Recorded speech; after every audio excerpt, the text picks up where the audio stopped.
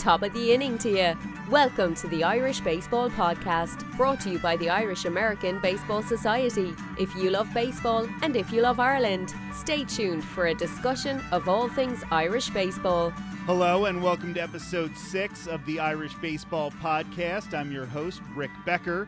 Shortly, my colleague Jim Ward will discuss an amazing sound clip from Dodgers and Padres icon Steve Garvey that you will not want to miss. After that, I will have my interview with Steph and Gerard McCrory, who run the business from Over There, where you can order care packages from Ireland.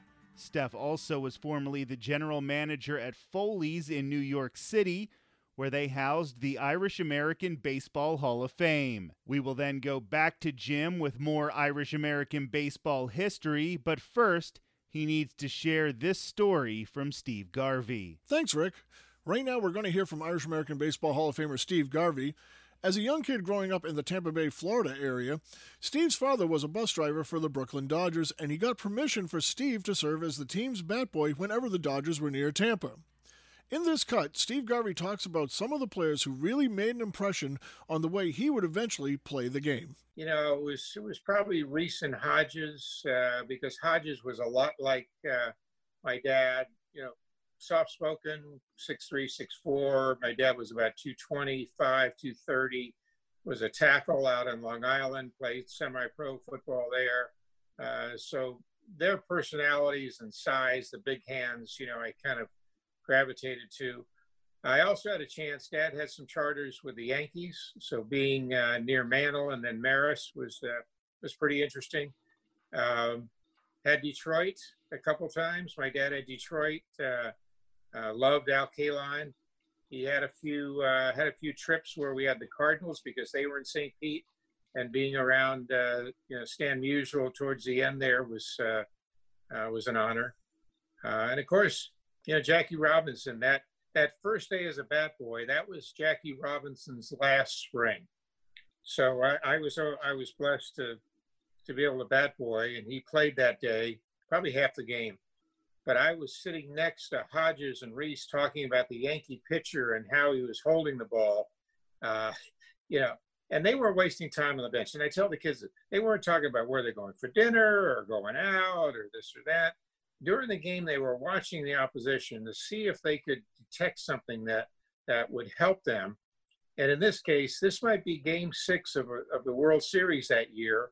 And Hodges and Reese may be facing the pitcher, and if he brought his knuckles up like this, it'd be a fastball. If he did it like this, it might be a curveball. So these gentlemen studied the game, you know, and they were, you know, I didn't understand it that much at 7, 8, 9. But later on, you know, my dad and I would talk after a bat boy, you'd say, and I would get to realize these men were really students of the game, studied the game. That's why they were such great players. That was Steve Garvey here on the Irish Baseball Podcast talking about the veteran players from the Dodgers that made an impression on such a young boy in his way to the major leagues and eventually be, in my opinion, a Hall of Famer. He's not there yet, but he is in the Irish American Baseball Hall of Fame, which is great. But Steve, for me, was a guy that I looked up to as a Boston fan. When you've seen the Dodgers and Yankees playing for years in the World Series there in 77, 78, I believe. They were back-to-back in those great years, the great runs of the Big Blue and the Pinstripes. Garvey was always at the forefront of it. Garvey, Ron Cey, Rick, and all the great players that they had out there back then. And of course, you know, you can't, you know, of course, the great leader in Tommy Lasorda. But to hear Steve talk about Hall of Famers, you know, that just would study players like old poker players, just looking for little gives and tells and things like that so that they would be better when they got to go in there and face those guys. I can imagine them trying to study, you know, some of these legendary pitchers there that were in the National League and in the majors at that time. You know, and even today, players still do it, but they do it with film. And back in the day, they didn't have the luxury of film. They had to do it with the naked eye and make those mental notes themselves. And in some ways, I think those guys, you know, had a keen eye. I mean, the legendary Ted Williams had some of the best eyes in baseball. They said he could see the ball spinning and see the stitches on the balls that came in. You know, and who's to say he's wrong? I mean, being a fighter pilot in World War II, and being one of the greats in baseball. Ted Williams certainly had probably one of the best set of eyes I ever remember. I'm Jim Ward, and to catch the complete interview with Steve Garvey, go over to our website at irishbaseball.org. Let's turn things back over to my colleague Rick Becker.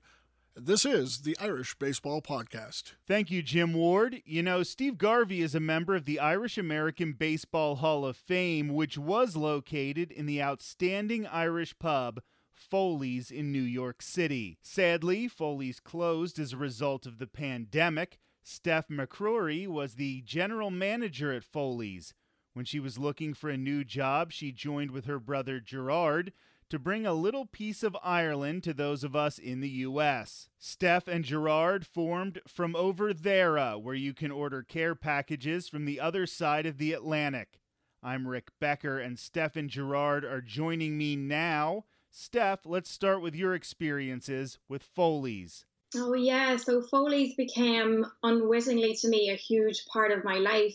I came to New York in 2012, and it was just as baseball season was kind of wrapping up in 2012. So I really had no idea what I was walking into that day that I came in with a resume to Sean at Foley's. So he gave me a trailing shift and I started serving. I was doing hosting as well, and everything was going fine. But I quickly realized I was probably the greenest person in New York City at that time.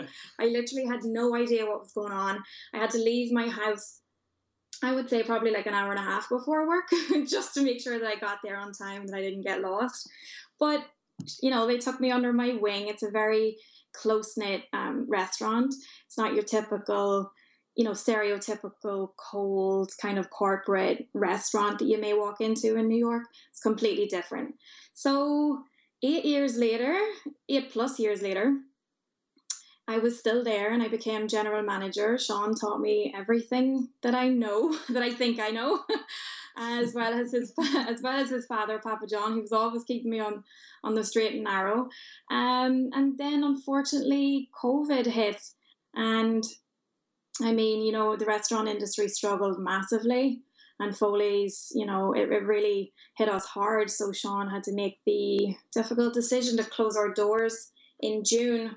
And that was, I mean, it's no exaggeration to say it did feel like a little bit of a death in the family, you know, because it had become, it's such a huge part of my life. We became family, really. It wasn't ever, you know, a boss employee scenario. It was family. He met my family when he was in Ireland. He went to see my family. You know, it was the best situation you could ever hope for in New York. Hopefully 2021 will bring us all a little bit more luck. But yeah, that's it in a nutshell over the 8 years. So with Foley's focusing so much on baseball and having such a baseball vibe to it, coming over from Ireland, was that just completely new to you? Was that something that you had just not experienced? Was it like a foreign language to you almost? It was probably more difficult than a foreign language to me. Honestly, when I came here, I had no idea about baseball. Absolutely none. I knew it existed, but apart from that, that was really it. Now, I still, this day, I would not class myself as an expert on baseball either. But I mean, growing up, we used to play this game in Ireland, and I think a lot of Irish people would probably remember it, called Rounders. So it was kind of a running joke when I first got here. I was like, oh, it's just like Rounders. And then I was working in the World Series in 2012, and you know, people were playing hooky to try and get in, and you know, there was a line around the block 2.5 hours before the game. It was insane. So I quickly realized it was definitely not just a game of rounders that you're playing with your brothers and your friends out in the street at home, you know. Baseball definitely is an obsession in the United States, and especially in New York, where it's the biggest sport in the nation's biggest city. Doesn't take too long to figure out how important it is to us over here. Absolutely. And I think Sean was telling me a few weeks ago that baseball is becoming the fastest growing sport in Ireland at the minute. So, you know, I think it's making its way over there. You know, it's making its mark known. So it's definitely, you know, moving away from the rounders kind of stereotype that a lot of Irish people have, you know. Unless you come over here, you realize very quickly it's very different.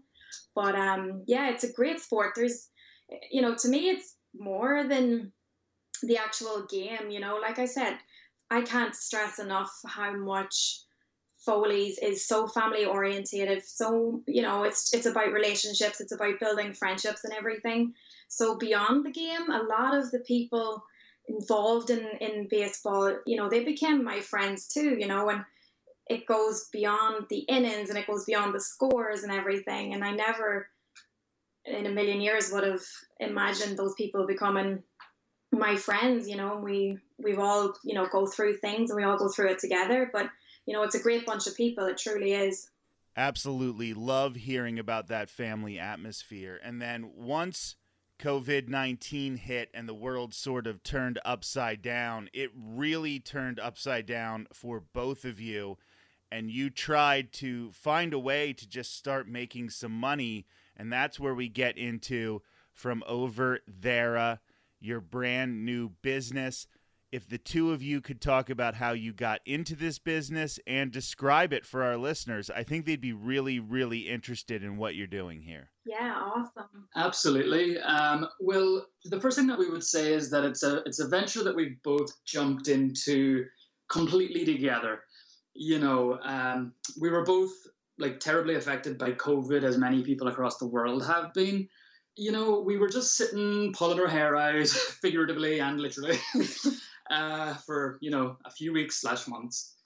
And we were just trying to think of ways in which we could keep afloat, keep ourselves busy, and sort of give back a little bit to the local community as well, in a sense.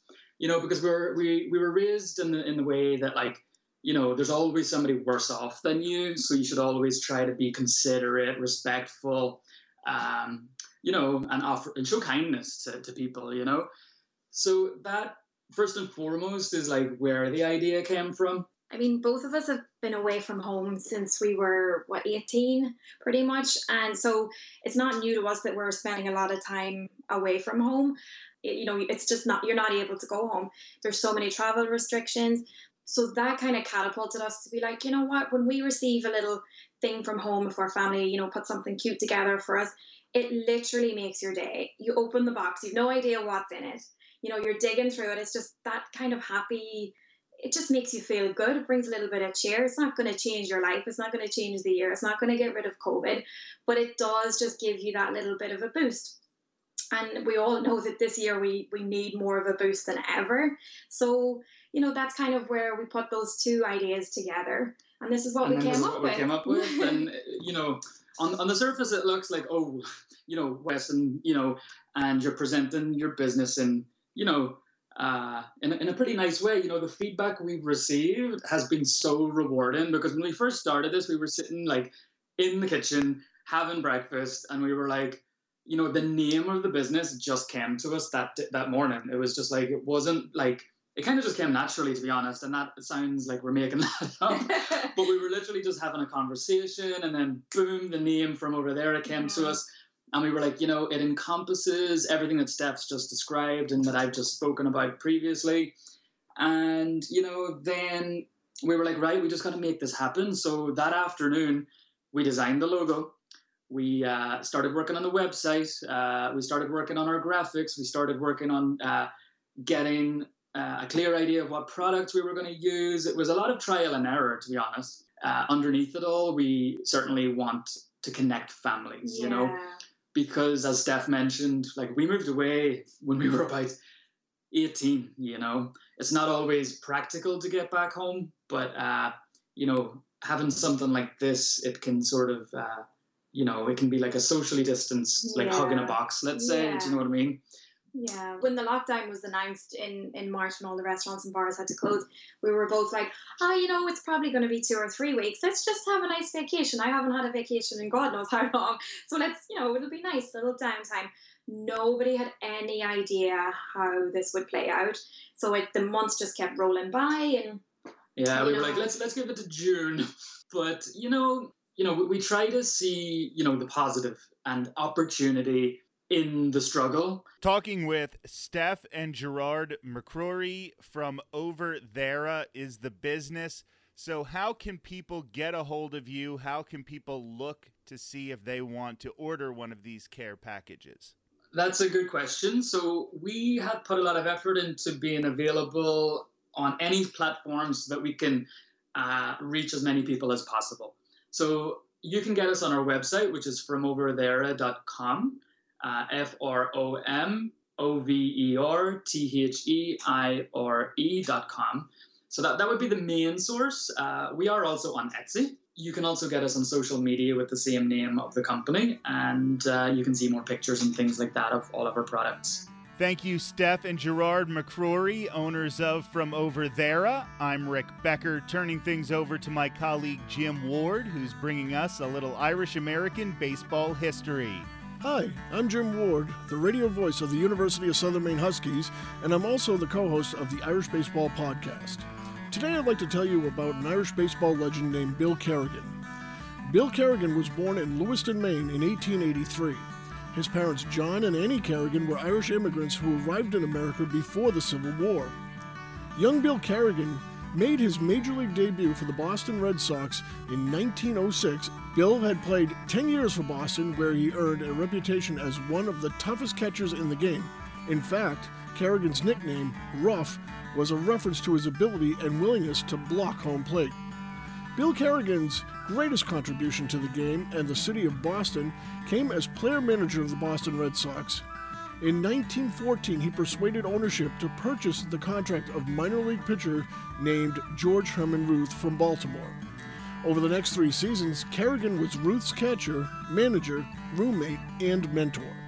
Ruth would later credit Kerrigan with helping him develop as a player, and he said Kerrigan was his favorite manager to play for.